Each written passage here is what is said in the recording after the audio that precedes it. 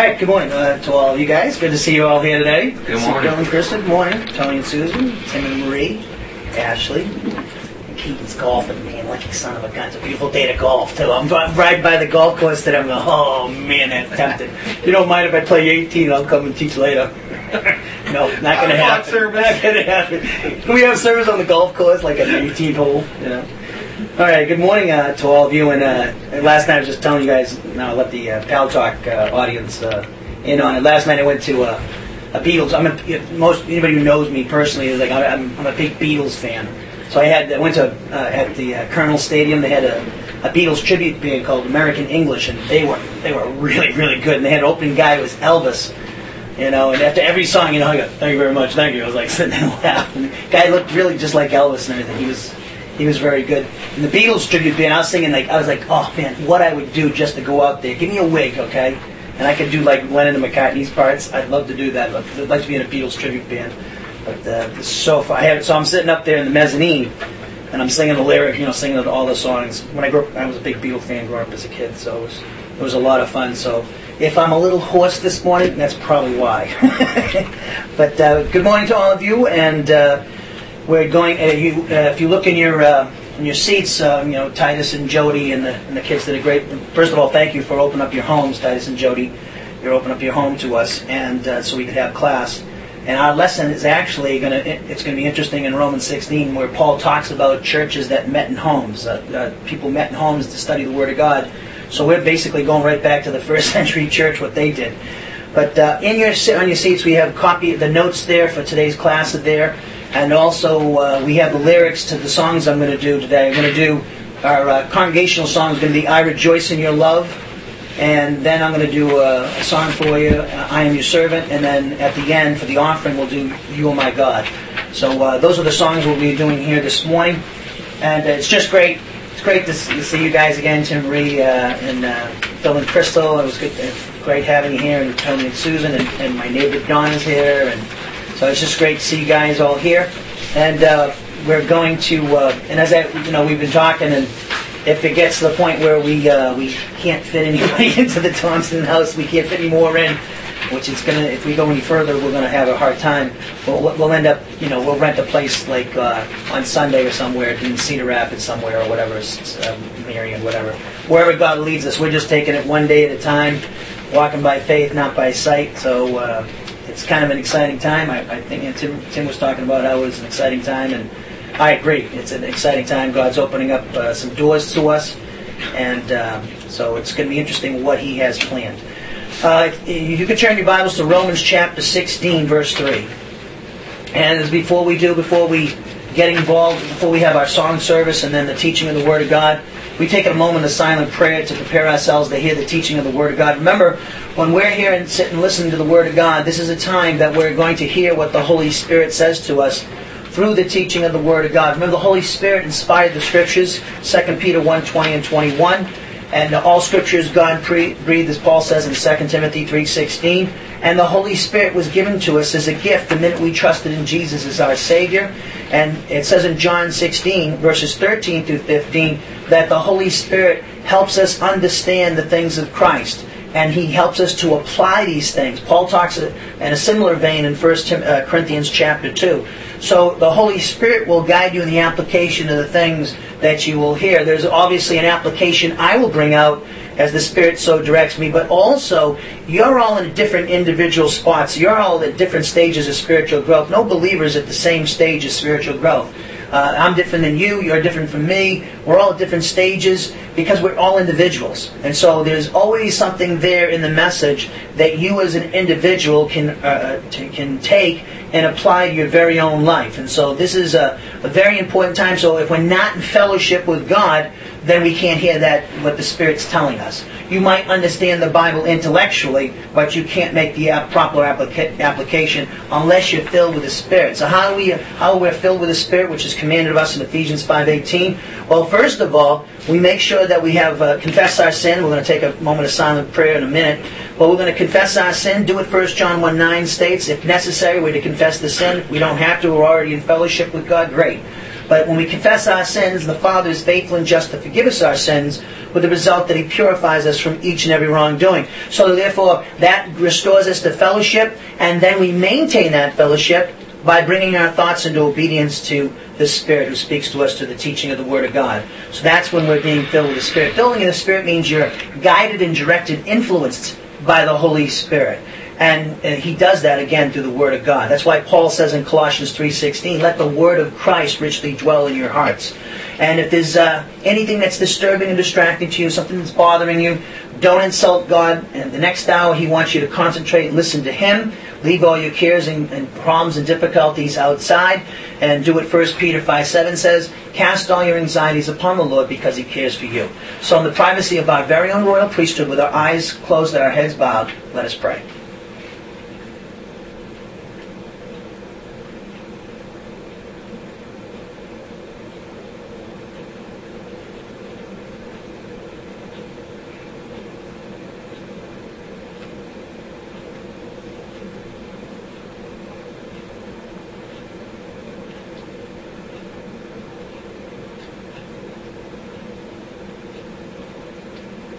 Heavenly Father, we just thank You so much for this day, beautiful day that You've given us. We thank You for the nice dry weather that's moved in here into Iowa. We just thank You so much, Father, for gracing us out that we can enjoy and experience creation. Thank You for the bodies that You've given us, our eyesight, our hearing, our taste, all the senses that we have, the mental capacity that we have, and of course the gift of the Holy Spirit and a relationship with You through faith in Your Son. We thank You for saving us, Father, and treating us in love and grace when we were Your enemies, sending Your Son to the cross for us when we were helpless and hopeless and antagonistic toward You and hated You.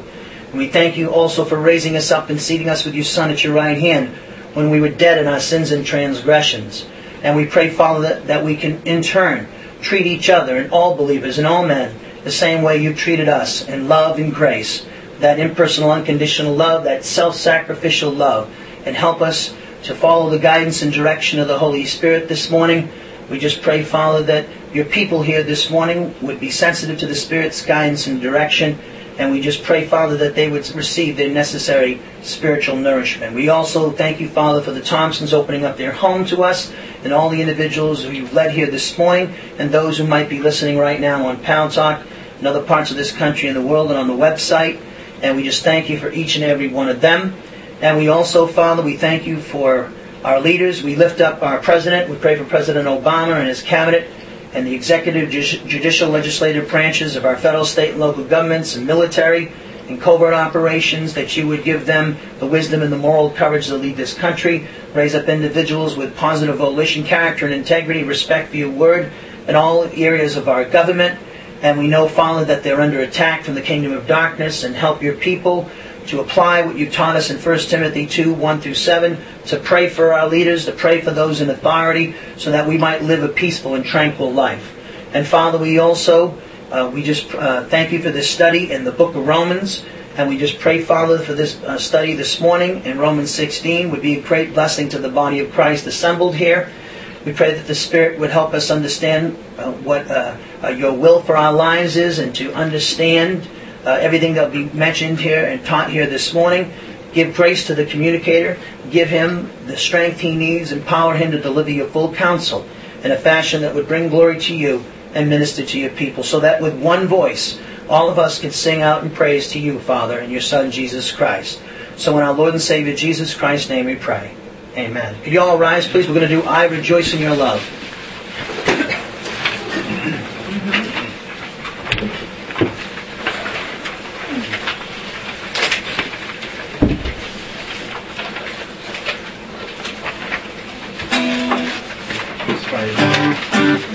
Everybody get the lyrics? I rejoice in Your love.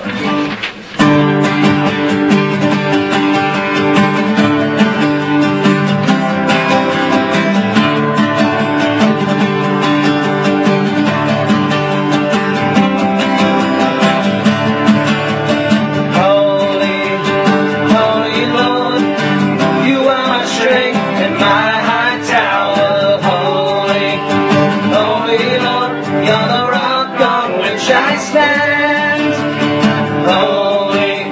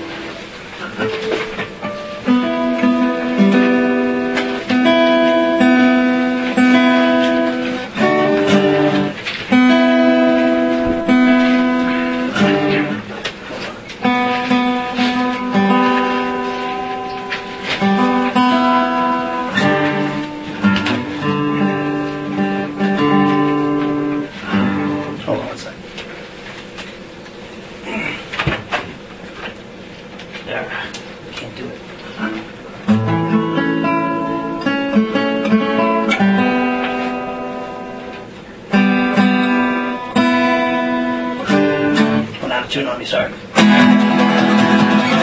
Really anybody.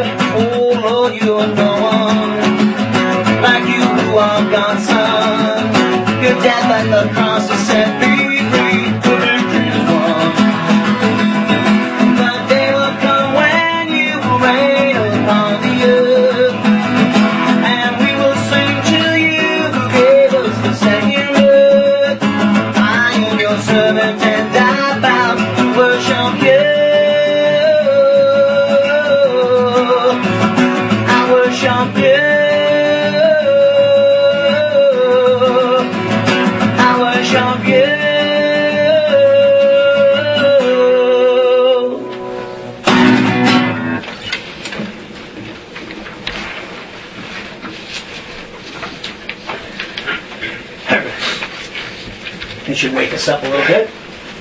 All right, should be at Romans chapter 16, verse 3.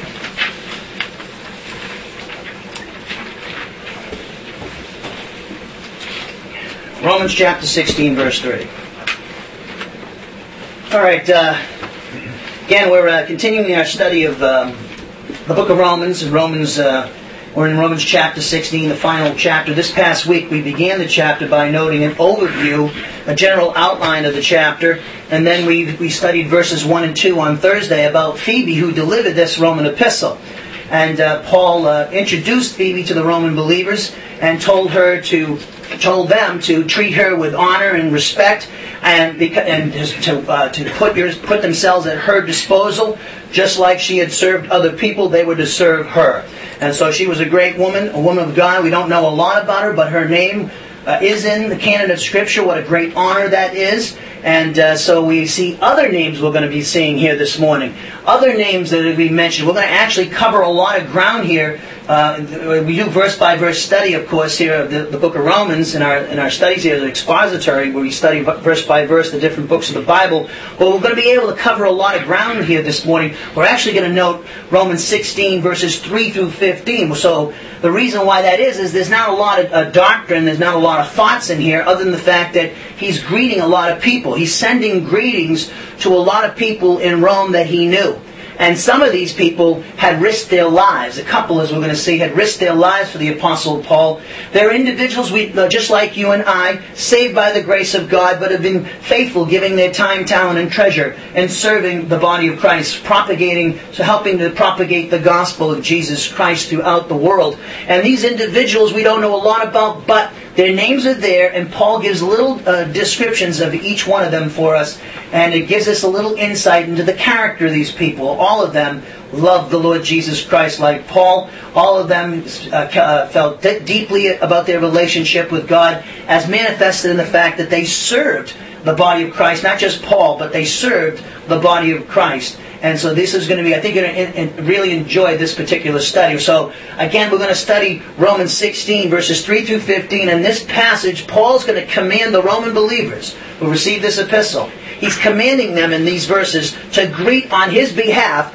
26 individuals, 2 families, and other unnamed individuals. Now look at Romans chapter 16, verse 3. Paul says, greet Prisca. Now in Luke, her name is Priscilla. It's the diminutive form of this word Prisca. And Prisca actually means little old woman, is what it is. What's the name mean? That's what it means, the name. So he says, greet Prisca and Aquila. And Aquila's name means eagle. And he says, greet Prisca and Aquila, my fellow workers in Christ Jesus, who, for my life, risked their own necks, to whom not only do I give thanks, but also all the churches of the Gentiles. That first word they greet is the word aspazomai. And that word appears 21 times in these verses, 16 times in verses 3 through 15. It's a technical term. And that means it's conveying Paul's greetings to 26 individuals here in these verses, 2 families, and other unnamed individuals. So he's saying, give my regards to these people, is what he's saying. When he says greet, he's actually saying, please give my regards to the following people. And then he's going to name them off. Now the first couple he mentions here is Prisca and Aquila. And again, remember in Luke, in the book of Acts, which Luke wrote, he uses the diminutive form Priscilla. So it's speaking of the same individual. So greet Prisca and Aquila. Now this couple were tent makers. They were tent makers, and they met Paul at Corinth through this trade of tent making. During his second missionary journey, they met Paul, and they were so this couple were tent makers, and they met Paul at Corinth through this trade during his second missionary journey because he was a tent maker, and they became his loyal friends. Let's take a little look at this couple and Paul meeting them. Look at Acts chapter 18. Look at verse 1. Acts chapter 18, verse 1. So this couple, they served with Paul at Corinth, where Paul wrote this Roman epistle. They served there for a period of time, and then Paul dropped them off in Ephesus to begin work there. And then they brought Apollos in Acts chapter 18, verse 26. That records that this couple brought Apollos to a better understanding of Christ, and they joined Paul in Ephesus for a long time, ministering to the Ephesians there, according to 1 Corinthians 6:19. Now, let's look at Acts chapter 18, verse 1, please, which is right before the book of Romans. Acts chapter 18, verse 1.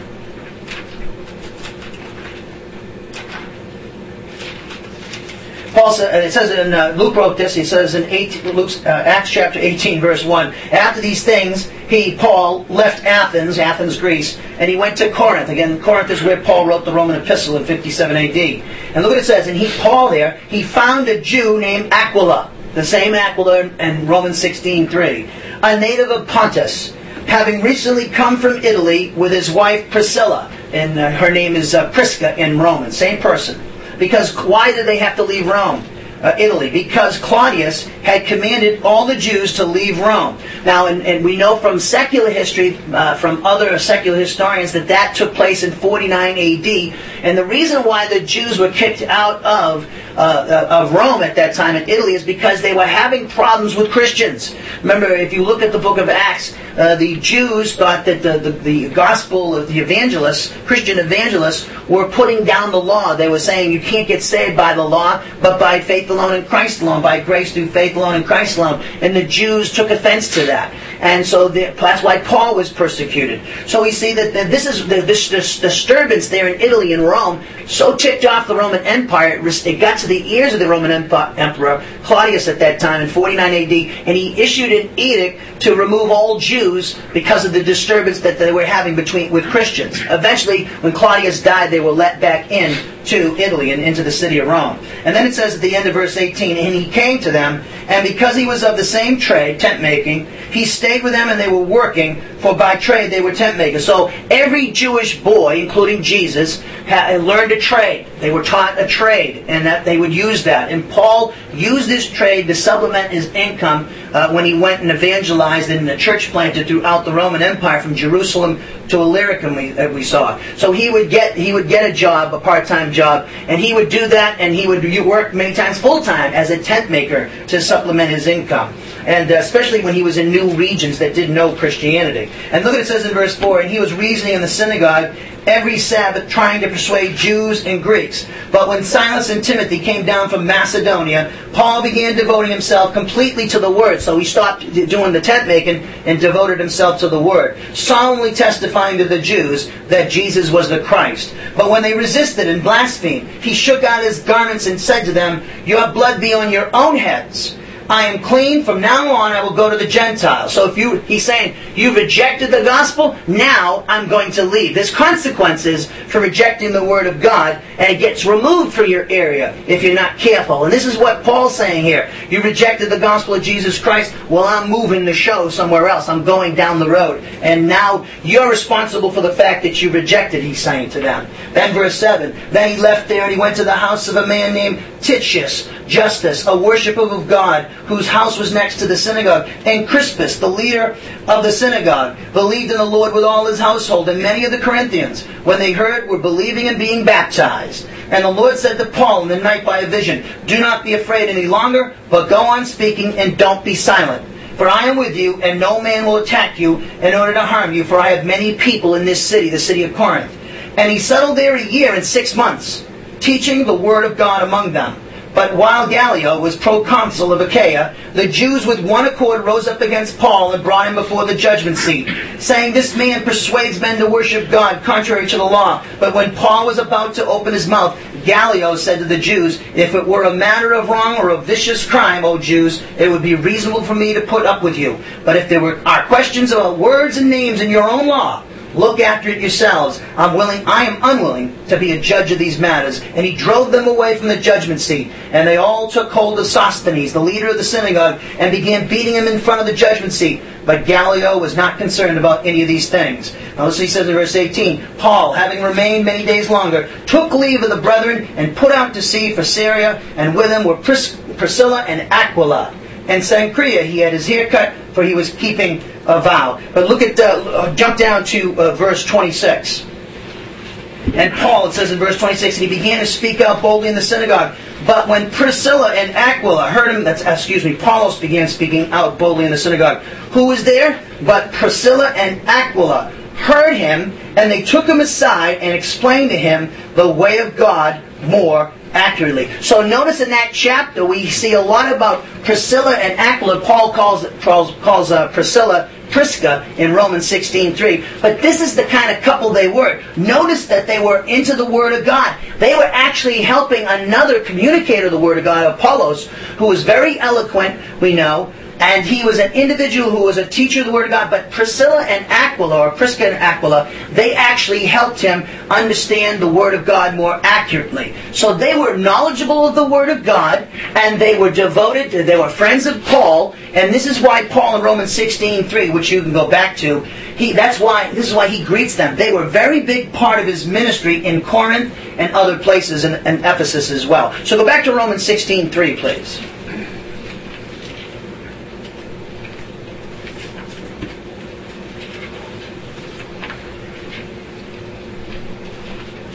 It says in Romans 16:3, greet Prisca and Aquila, my fellow workers in Christ Jesus, who for my life risked their own necks, to whom not only do I give thanks, but also all of the churches of the Gentiles. Now the fact that they were a well-traveled couple, Prisca and Aquila, or Priscilla and Aquila, and that they provided a meeting place for a group of Christians in Rome, indicates that they were wealthy in those days, since only the wealthy could travel extensively as they did. So we know the fact that they traveled, as we saw in the book of Acts, and they actually were wealthy enough to have a big house where they could have people come into their homes and hear the teaching of the Word of God. So they were a couple that had means, and they used their means to help the body of Christ. So notice what we can see with this couple. First of all, they were a great couple. They knew the Word of God. So much so that they actually helped other communicators of the Word of God know the Word of God better. They were also very gracious and hospitable. They opened up their homes to the body of Christ. They were individuals who had great hospitality. In fact, you're in Romans. Hold your place. Look at Romans chapter 12.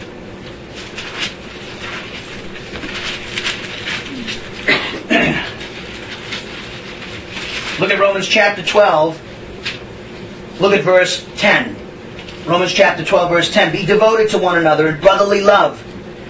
Give preference to one another in honor, not lagging behind in diligence, fervent in spirit, serving the Lord. This is what Prisca and Aquila did. Rejoicing in hope, persevering in tribulation, devoted to prayer, contributing to the needs of the saints, and practicing hospitality. They actually practiced the things that they learned. So this is another application. This Christian couple, they practiced the Word of God. They were students of the Word of God. They learned under the great apostle Paul, and they put the Word of God into practice. The Word of God is very practical. They loved the body of Christ, and they demonstrated it by their hospitality and their self-sacrificial nature. They opened up their homes for the sake of other believers. Now when he says, my fellow workers in Christ Jesus, notice that he describes Prisca and Aquila. He gives descriptions of them. He says, my fellow workers in Christ Jesus. What a great honor. This indicates, that phrase, my fellow workers in Christ Jesus, that indicates that this couple were joint partners with Paul in the advancement of the communication of the Word of God throughout the Roman Empire in the cause of Jesus Christ. And the application for us is that when you take part in this ministry, you sit down and attend a Bible class. And you're hearing, whether it's here or anywhere else, that they're teaching the Word of God, teaching the gospel accurately, and you're listening to it, and you're participating, showing up and listening and giving of your time, talent, and treasure, your finances, and prayers for that ministry, you enter into that man's ministry. Every single one of you are involved in my ministry. In fact, it's not just so much my ministry, it's our ministry, because we're joint partners in the cause of Christ. We want people to know about Jesus, but that's just the first step. We want people to be entered into the family through faith in Christ, but then we need to grow up to spiritual maturity. There's a plan after you get converted to grow up spiritually, and that also you're contributing to. When you contribute to this ministry, and whatever area you do, you are actually helping the Lord Jesus Christ. You're helping Him. This is His ministry ultimately. It's ours, we're taking part in it, but He is the one who runs the show. He is the one who's in us, and His Spirit is working in and through us. So it's Him doing the work through us as we let Him do it. It's not let go, let God. He does His work through us when we obey His Spirit, which is found which is teaching us through the Word of God, and we obey it, when we do that, then the Spirit and Christ are working through us. And then we become fellow workers in Christ Jesus, just like Prisca and Aquila. Now it says another description of them. He says, Greet Prisca and Aquila, my fellow workers in Christ Jesus. And here's a wonderful passage here. Who risked for my life, risked their own necks. So that means that it emphasizes the self-sacrificial character of Prisca and Aquila. This couple, they were willing to give their lives for the Apostle Paul. They were willing to, let's put it this way in our day, they were willing to take a bullet for him. When it says risk their own necks, capital punishment, they would decapitate you. Okay, that's what he's talking about. Here we say they take a bullet for you. And they understood what Jesus taught. No greater love that man has than this, that he lays down his life for his brothers. And these people understood what Jesus taught in John 15. They had a self-sacrificial character. They cared nothing of themselves. To do that, to sacrifice your life or be willing to sacrifice your life for another, means you have total disregard for yourself. He who loves his life shall lose it, and he who hates his life shall gain it back again. So these people understood that. They were willing to take up their cross daily and follow Jesus. And listen to me, people, it all costs us something to follow Jesus. It's cost me, it's cost you.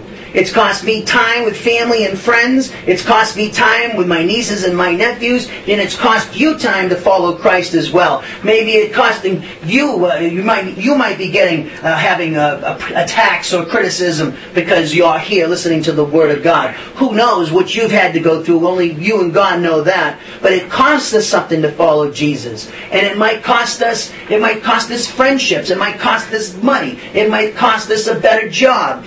All these things are a part of God's plan for our lives, and it might even cost us our lives. We haven't got to that point in this country, but the day is getting closer. It's becoming more and more prevalent in our country. The country is rejecting the Word of God and becoming more and more antagonistic to Christianity. And it wasn't not too long ago in San Diego. I don't know if you read this, San Diego. A pastor was teaching in a home, I think it was, and they actually were knocking on his door, the police, and they actually, I forget what was the reason they used it. They call it, I forget remember what was the deal with that, yeah. Titus? Yeah. What was he doing? Something about being a business in the residential area. Yeah, and so they actually they arrested him, right? And but they found out they had no cause to do that. They were wrong to do that. But that, the government might become more and more antagonistic to us. We don't know. But that's what God might call on us to give our lives for the cause of Christ. Now look what he also says about this couple. He says at the very end, in verse 4, to whom not only do I give thanks, because they were willing to save my life, risk their life in me, but also all the churches of the Gentiles. That last phrase, to whom not only do I give thanks, but also all of the Gentiles, that indicates to us that Paul was grateful to this couple because they risked their own lives to save his, which in turn caused the churches that Paul established among the Gentiles in the Roman Empire to be grateful to this couple as well. So the Gentiles throughout the Roman Empire were thankful to this couple because it kept Paul around a little longer. Paul was able to hang around a little longer because of this couple. If it wasn't for this couple, Paul would have been dead. So this means that God used this couple to save Paul's life. Now look at verse 5. It says, also, greet the church that is in their house.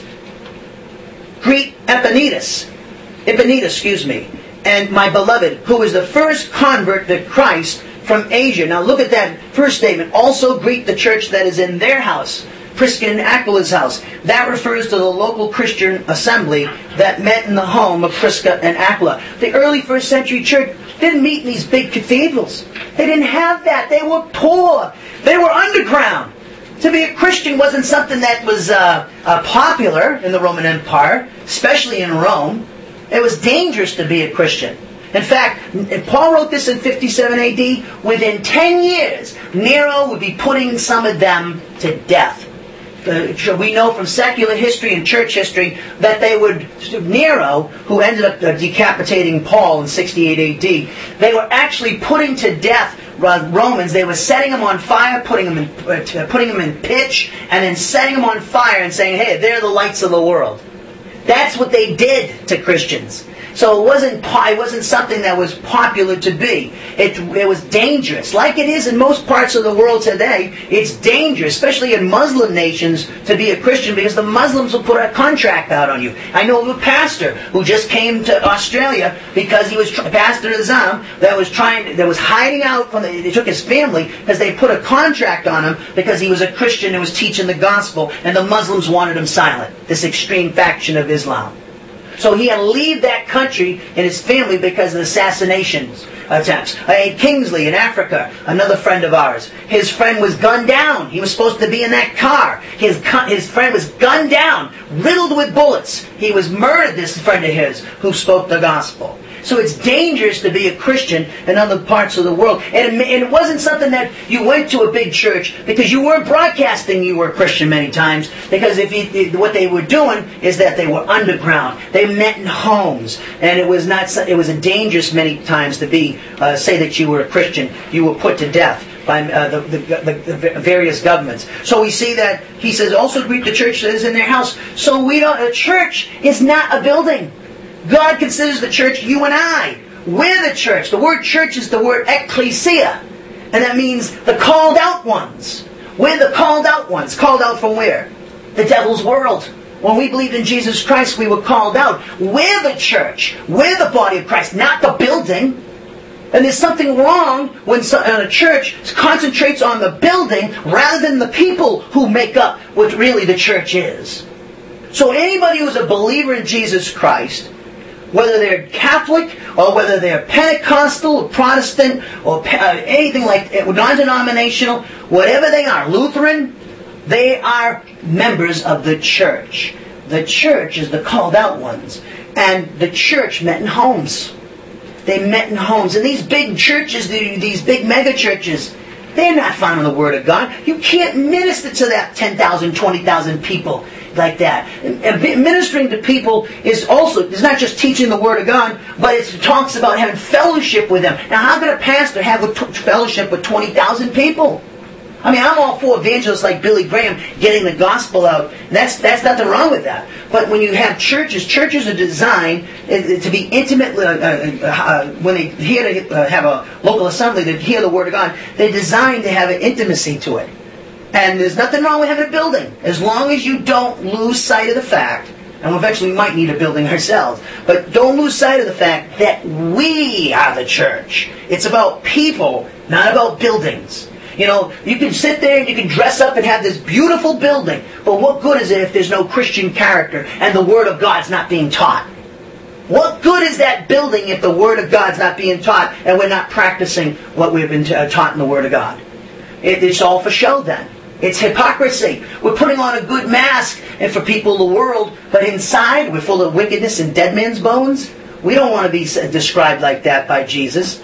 We want to be the true church is a body of, it's a living organism. It's not an organization. A church is not an organization. It's an organism. It's a living organism that runs on love, God's love. Meaning we forgive one another. We're patient and tolerant of one another. Because God in Christ has been patient and tolerant of us. He's forgiven all of our sins. And we're obligated to forgive others.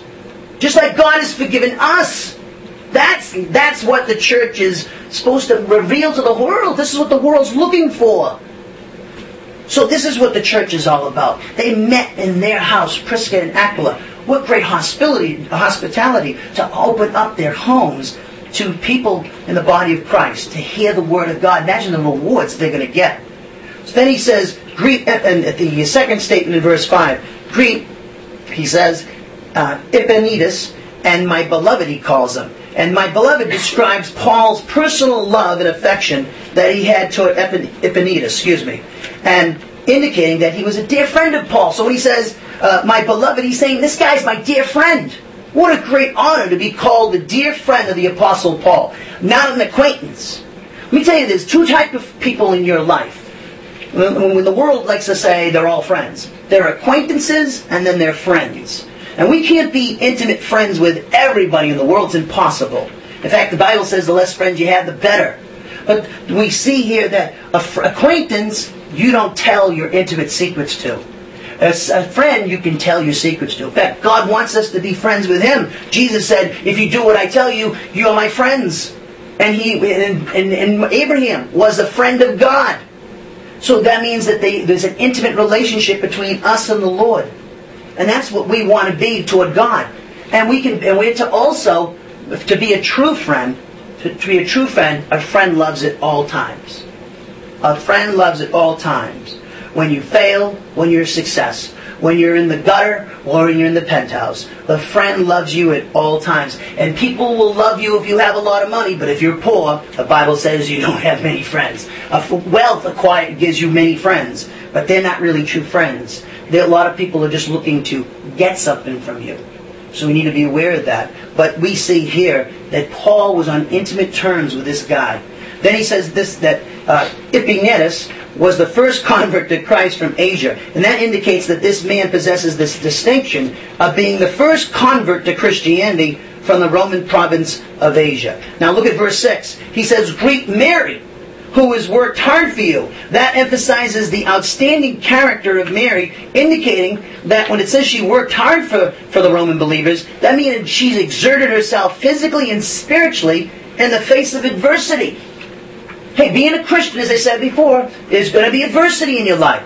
Don't, as Peter says, don't be surprised by the fiery trial among you. 1 Peter chapter 1, I believe, or 4, I believe it is. So we see that we're going to go through trials and tribulations because, in fact, Paul said in Acts that through many trials and tribulations we must enter the kingdom of heaven. If they persecuted the Master, Jesus, won't they persecute us, the slave of the Master? Absolutely. The devil's world is against us. And the devil's world will use unbelievers, of course, and he will use believers sometimes who are out of fellowship with God and have been deceived by the devil. And that's the hardest lesson to learn. But a Christian, that's why it's important that you and I obey the Word of God, because we can get into a place where we're actually doing what the devil wants us to do rather than what God wants us to do. And the difference, the whole thing pivots off your attitude toward the Word of God. What you learning it and applying it. You have a choice. You could say no to it or you could say yes to it. So we see that this Mary, in verse 6, she worked hard. She exerted herself physically and spiritually in the face of adversity. What that was, we don't know.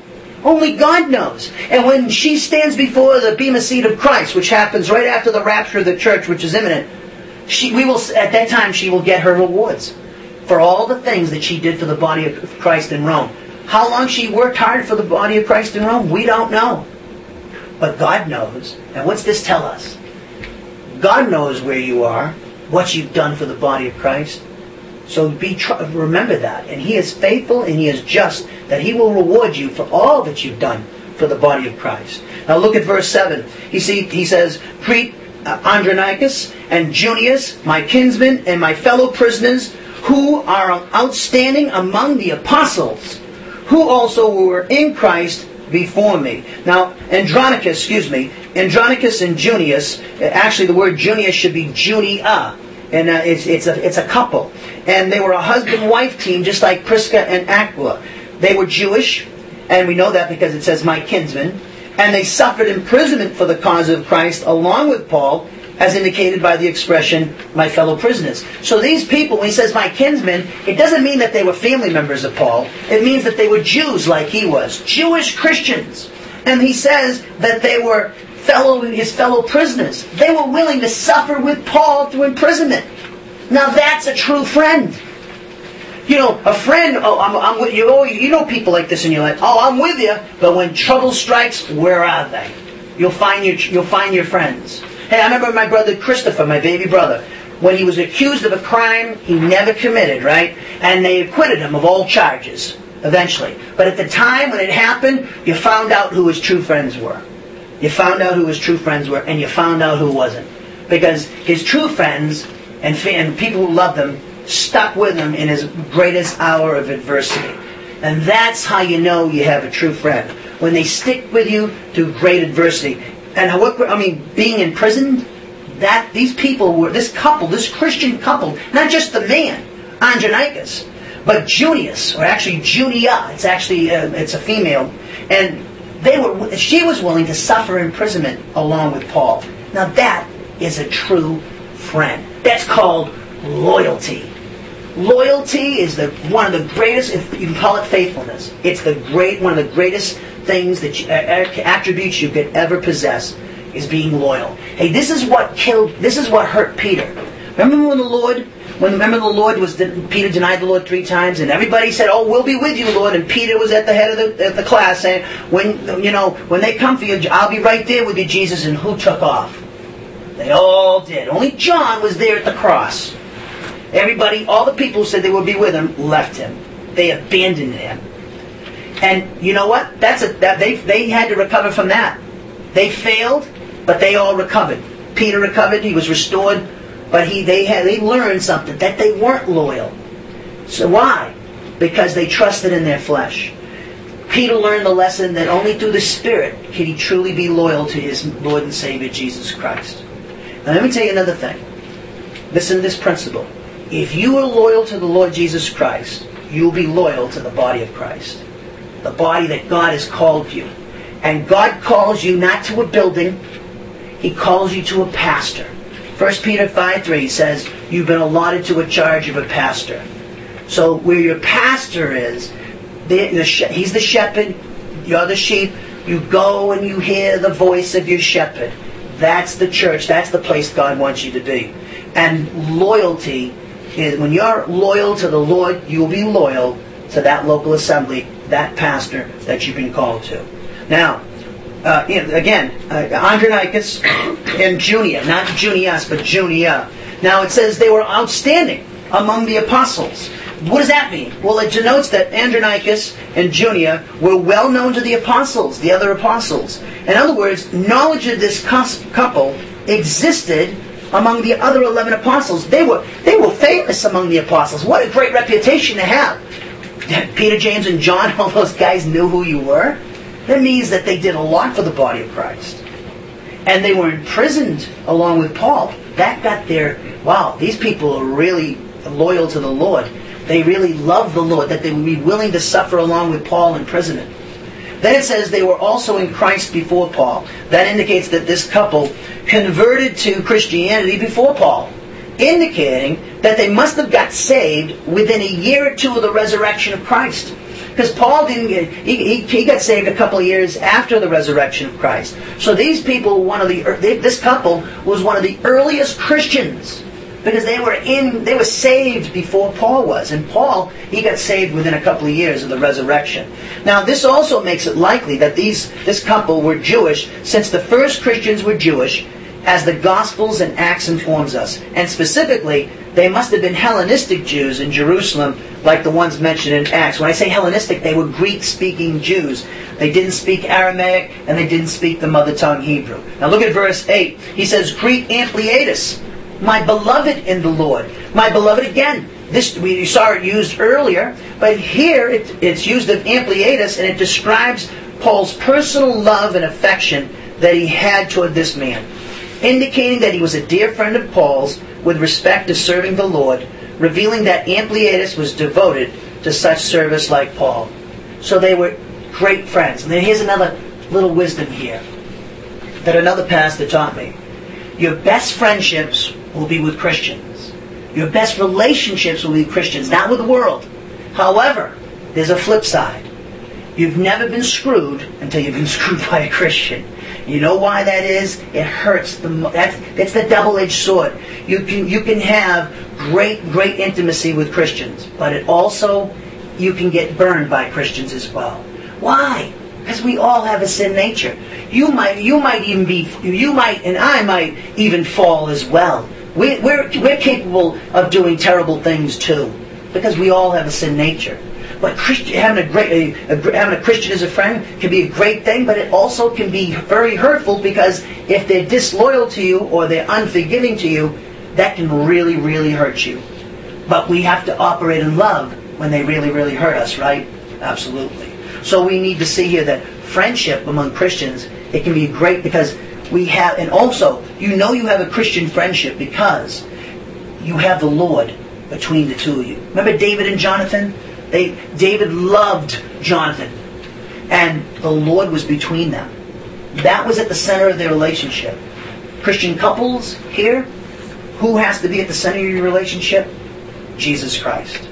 You're going to have a great relationship. If you both are learning His Word and applying the Word, putting it into practice in your daily lives, practicing love that God has taught you toward each other, you're going to have a great, great relationship, a great, great friendship, and as a married couple, and you're going to bring glory to God.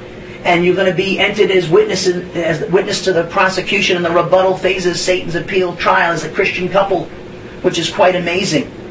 It's tough enough for an individual to do it, but for Christian couples to do it, that is phenomenal. That is outstanding. Now look at verse 9. Paul says, greet Urbanus, please give my regards to Urbanus, our fellow worker in Christ, and Stachys, my beloved. Our fellow worker in Christ, that describes Urbanus to us as also joint partners with Paul in the cause of Jesus Christ, meaning that he helped Paul propagate the teaching of the gospel. And Stachys, that his name means ear of corn or head of grain, and my beloved describes this person as describes Paul's personal love and affection that he had toward this man. Look at verse 10. He says, greet Apelles, the approved in Christ. Greet those who are of the household of Aristobulus. The approved in Christ describes Apelles as one who's been successfully battle-tested in spiritual warfare and has demonstrated that he's faithful to God and the body of Christ. When adversity struck, he didn't run from the plan of God. He stuck to it. So this Apelles, that means when he says he's approved, that means he was battle-tested. He went through conflict. He went through battle, spiritual warfare.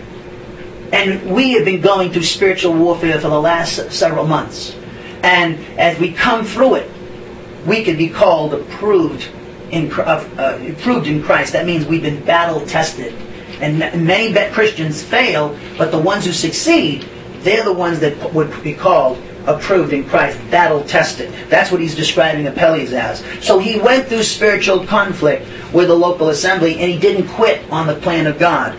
Those who were of the household of Aristobulus, that could refer to the household of the grandson of Herod the Great. The fact that only Aristobulus, his name is mentioned here, and that Paul sends greetings to those connected to his household, indicates that a good many of these individuals were slaves. So when he says the household of Aristobulus, that means not only the people that were connected to Herod the Great's grandson, but also family members, but also it's talking about slaves. The early first century church was composed of a lot of slaves. In the first century, slavery was an institution in the Roman Empire. And so you could have a church sitting in a gathering like this in somebody's home, like Prisca and Aquila, and the master sitting next to his slaves.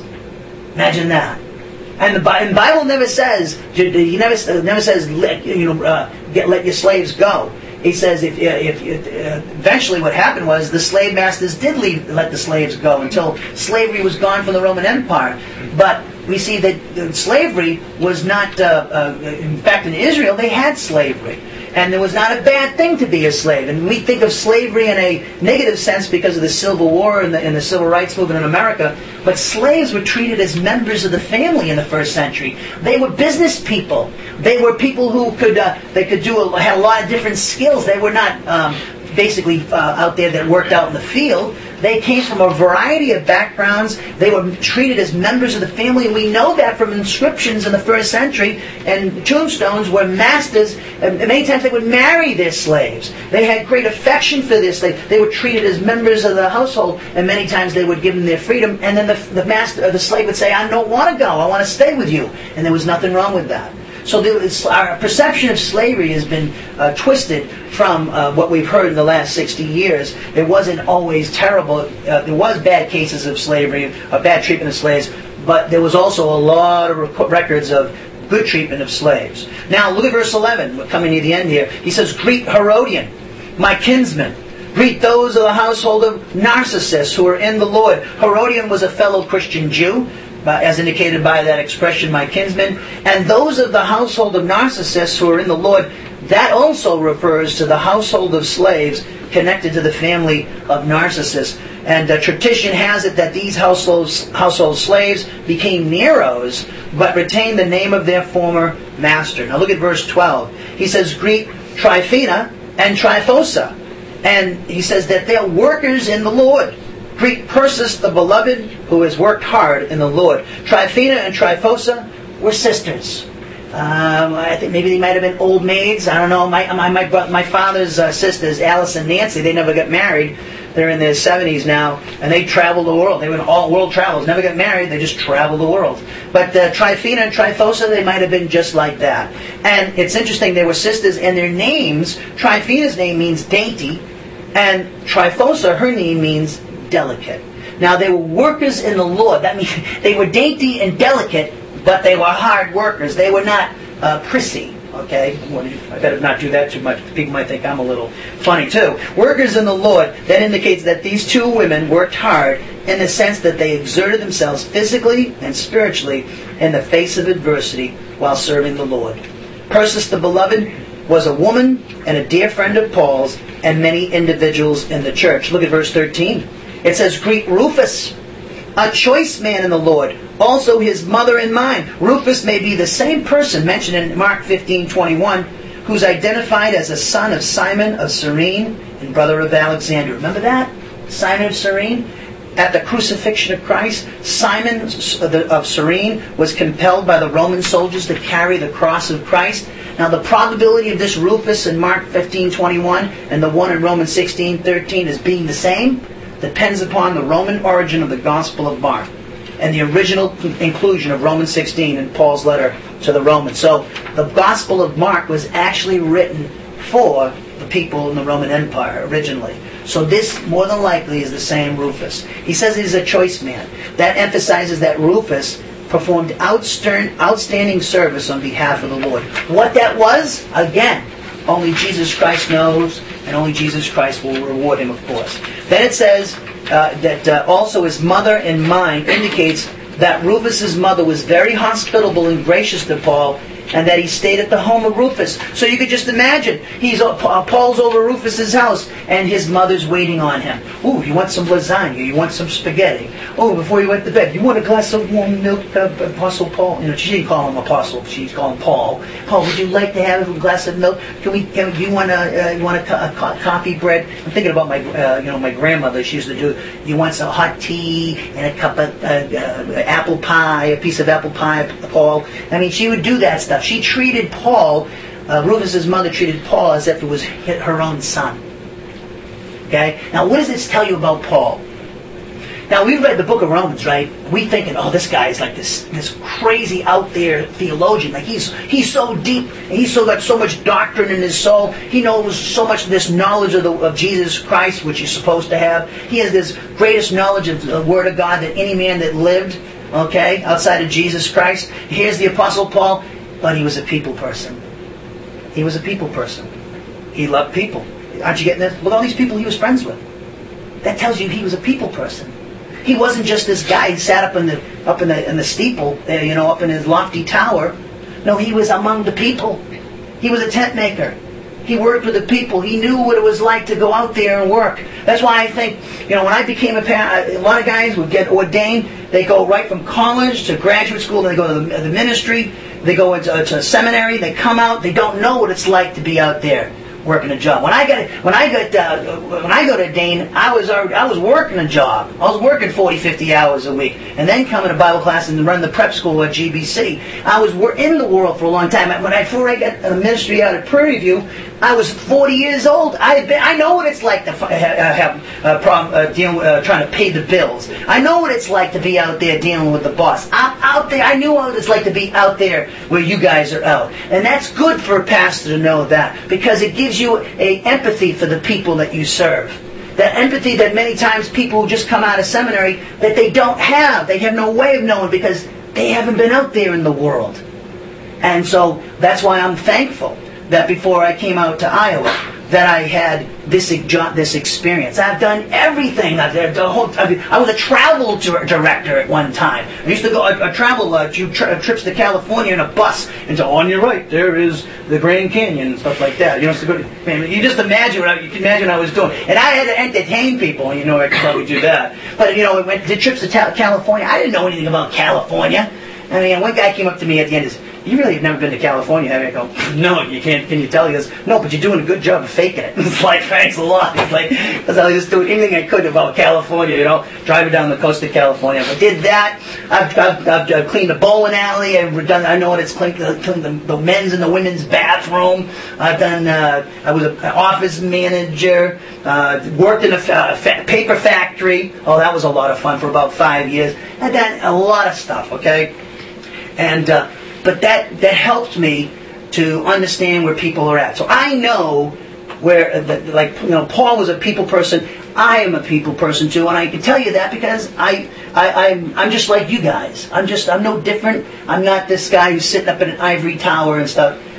I'm out here with you people, and I care about you people, and I care enough that I want you to learn the Word of God, be fed the Word of God, so you can bring glory to God, and you can learn the great joy it is to have a relationship with the Lord and see that His Word does work. I want you to see that. Now, look at verse 14. It says, "Greet Asyncritus and Phlegon, Hermes, Patrobus, Hermas, and the brethren with them. Greet Philologus and Julia, Nerus, and his sister, and Olympus, and all the saints who are with them." Now, more than likely, these individuals all formed house churches, people. Now, in these verses 3 through 15, Paul sends greetings to 26 individuals. He sends greetings to 17 men. He sends greetings to 9 women, 7 of which he names. Of these individuals, 2 were married couples, and 1 more could either be a husband or wife, or brother or sister, Philologus and Julia. Now, the apostle also sent greetings to the slaves of freedmen, connected to the families of Aristobulus and Narcissus. There could have been as many as 5 house churches. I just think this is a riot. I was talking to Titus. It's funny that we're studying this, right? Here we are. We're sitting in a house. I mean, isn't that the Holy Spirit's sense of humor? It just cracks me up. Can't tell me the Holy Spirit ain't working. All right? He's working. It's like, holy Toledo, isn't that right? We're sitting in a house now. There could be as many 5 house churches in this passage. 1 headed by Prisca and Aquila, 1 each connected to the household of Aristobulus and Narcissus, 1 connected to Asyncritus' group, and those connected to Philologus. Of these individuals, Paul identifies 4 as being his dear friends. And then 5 are Jews, Prisca, Aquila, Andronicus, and and Junia and Herodion. Now, as we close here, I want to point out something here. Why did Paul give this list? Think about that. I said think about that so I can get a drink so I don't cough all over the place. He provides Phoebe a list of people to call on. Who delivered this letter? Phoebe. She's coming to Rome? I don't know anybody. Here's a list of people you can call on, is what he does. Also, do you notice there's a lot of women mentioned there? This is kind of funny. There's a lot of women mentioned here. Do you know that liberal scholars, I read a lot of articles by a lot of Bible scholars, right? They're liberal Bible scholars, meaning they really don't believe in the inspiration of Scripture. But these guys, they accuse Paul of being demeaning to women. That's what they accuse Paul of. They say that his teaching, where he doesn't allow women to have authority over a man, in 1 Timothy 11 through 15, you can't be a pastor, he says, in those verses, you can't have authority over them. Well, a lot of people think that Paul, and something that he says in 1 Corinthians 14, where the women are to be silent, that doesn't mean they can't talk, but they're to not be teaching, okay, having authority over a man. Well, many liberal scholars say that Paul, his teaching is demeaning to women, and some wackier scholars say that he was even gay. He had something against women. Well, what does this tell you in Romans 16? It says that Paul and women got along. Paul, right here, had women who were a big part of his ministry. We just saw several of them mentioned here. Big part of his ministry. So he didn't have any axe to grind with women. He loved women. And just because Paul said a woman couldn't be a pastor, that doesn't mean that the woman is less than a man, or is a less of a person than a man is. That's not what it teaches. Remember, there's a divine order. the man was created first, then the woman, and the woman was created for the man. And Eve was deceived, not Adam. So that's why, the two reasons why a woman cannot be a pastor and have authority over the church. So he didn't have anything against women at all. So, also one other thing. All these individuals, remember Paul says in Romans 1:8, your faith, you Roman believers, your faith is known throughout the Roman Empire. I'm in Romans 15, 13, 14, or 14 and 15, Romans 15, 14 and 15. He says, I'm sure that you're filled with all knowledge, able to admonish one another. Remember that? And then he says in Romans 16, 19 that I rejoice over your obedience. How could Paul say that when he never met these people? Well, the answer is this. All these people that he sends greetings to, that he knew, that were living in Rome, had been giving Paul reports about the Roman believers. That's why he knew that they were filled with all knowledge and able to admonish one another. That's how he knew. These people were friends of his that he's sending greetings to in Rome. And these believers that he's sending greetings to sets up a list of people that Phoebe can call on. It unites these people all together with Paul. It gives Paul some kind of connection to these people that he knew that were in Rome, that already knew the Roman believers, because Paul hadn't met the Roman believers yet. We don't see that happening till Acts chapter 28. So what a great, hopefully you enjoyed this study of Romans 16, 3 through 15. What a great study. And it just tells us that these people were just like you and I. They met in homes, they hear the Word of God, they loved each other, they loved the Lord, they loved the Apostle Paul, who was the communicator, one of the communicators of the Word of God. So they were a very intimate group of people, the early first century church. And they primarily, of course, met in homes. Well, we've run out of time. Let's bow our heads in prayer. Heavenly Father, we just thank you so much for this time to study your Word. We thank you for everyone that is here this morning. We pray that the Holy Spirit would challenge us with the things that we've heard, guide us, instruct us, convict us, and instruct us in righteousness, rebuke us if necessary, encourage us, build up and edify us, Father, through the ministry of the Holy Spirit. And we pray, Father, also if there's anyone here this morning that is listening to my voice on Pal Talk or on the website that has not believed in Jesus Christ, I'm here to tell you that God so loved the world that He gave His uniquely born Son, that whoever believes in Him shall never perish but have eternal life. For the Father did not send the Son into the world to judge the world, but that the world might be saved through Him. Now you have a volition, a free will, and you can say to the Father in your own words that you're believing in His Son, Jesus Christ. And the minute you do that, you've been entered into the family of God, receive the forgiveness of your sins, and have eternal life. And you will live with God forever. So much so that if you were to die this moment, you would be absent from the body, face to face with the Lord. As Jesus said, even he who believes in me, even if he dies, he shall live. So the choice is yours. Will He be your judge, or will He be your Savior? Only you can make that decision. The choice is yours. Again, we thank you and praise you, Father. Thank you so much, Father, for gracing us out and giving us everything that we need to bring glory to you. We thank you for your Word and the Spirit speaking to us here this morning. And we pray, Father, that you would bless the offering to come in our Lord and Savior Jesus Christ's name. Amen. All right, we're going to take up our offering here, and I'm just going to sing a song while that's taking place. And thank you for those who've been so supportive of myself in the last several months. We've gone through a lot of different things. And I'd just like to thank you all of those out there that have been giving me emails and sending me stuff that has encouraged me. I really appreciate it. And again, thank you for the Thompsons for opening up their household. And so at this time, we're going to take up the offering, and I'm going to sing us a song while that's happening.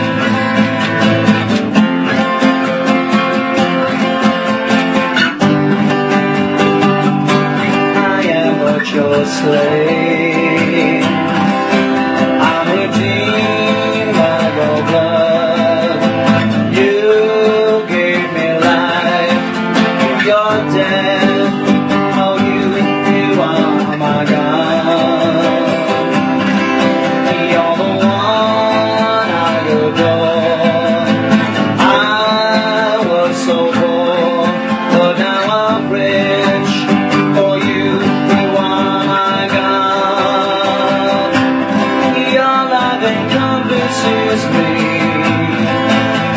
Forever I'll be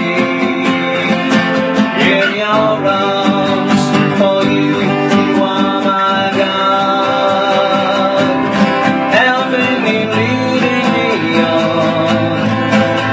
No matter what may lie ahead, I know that you are my God.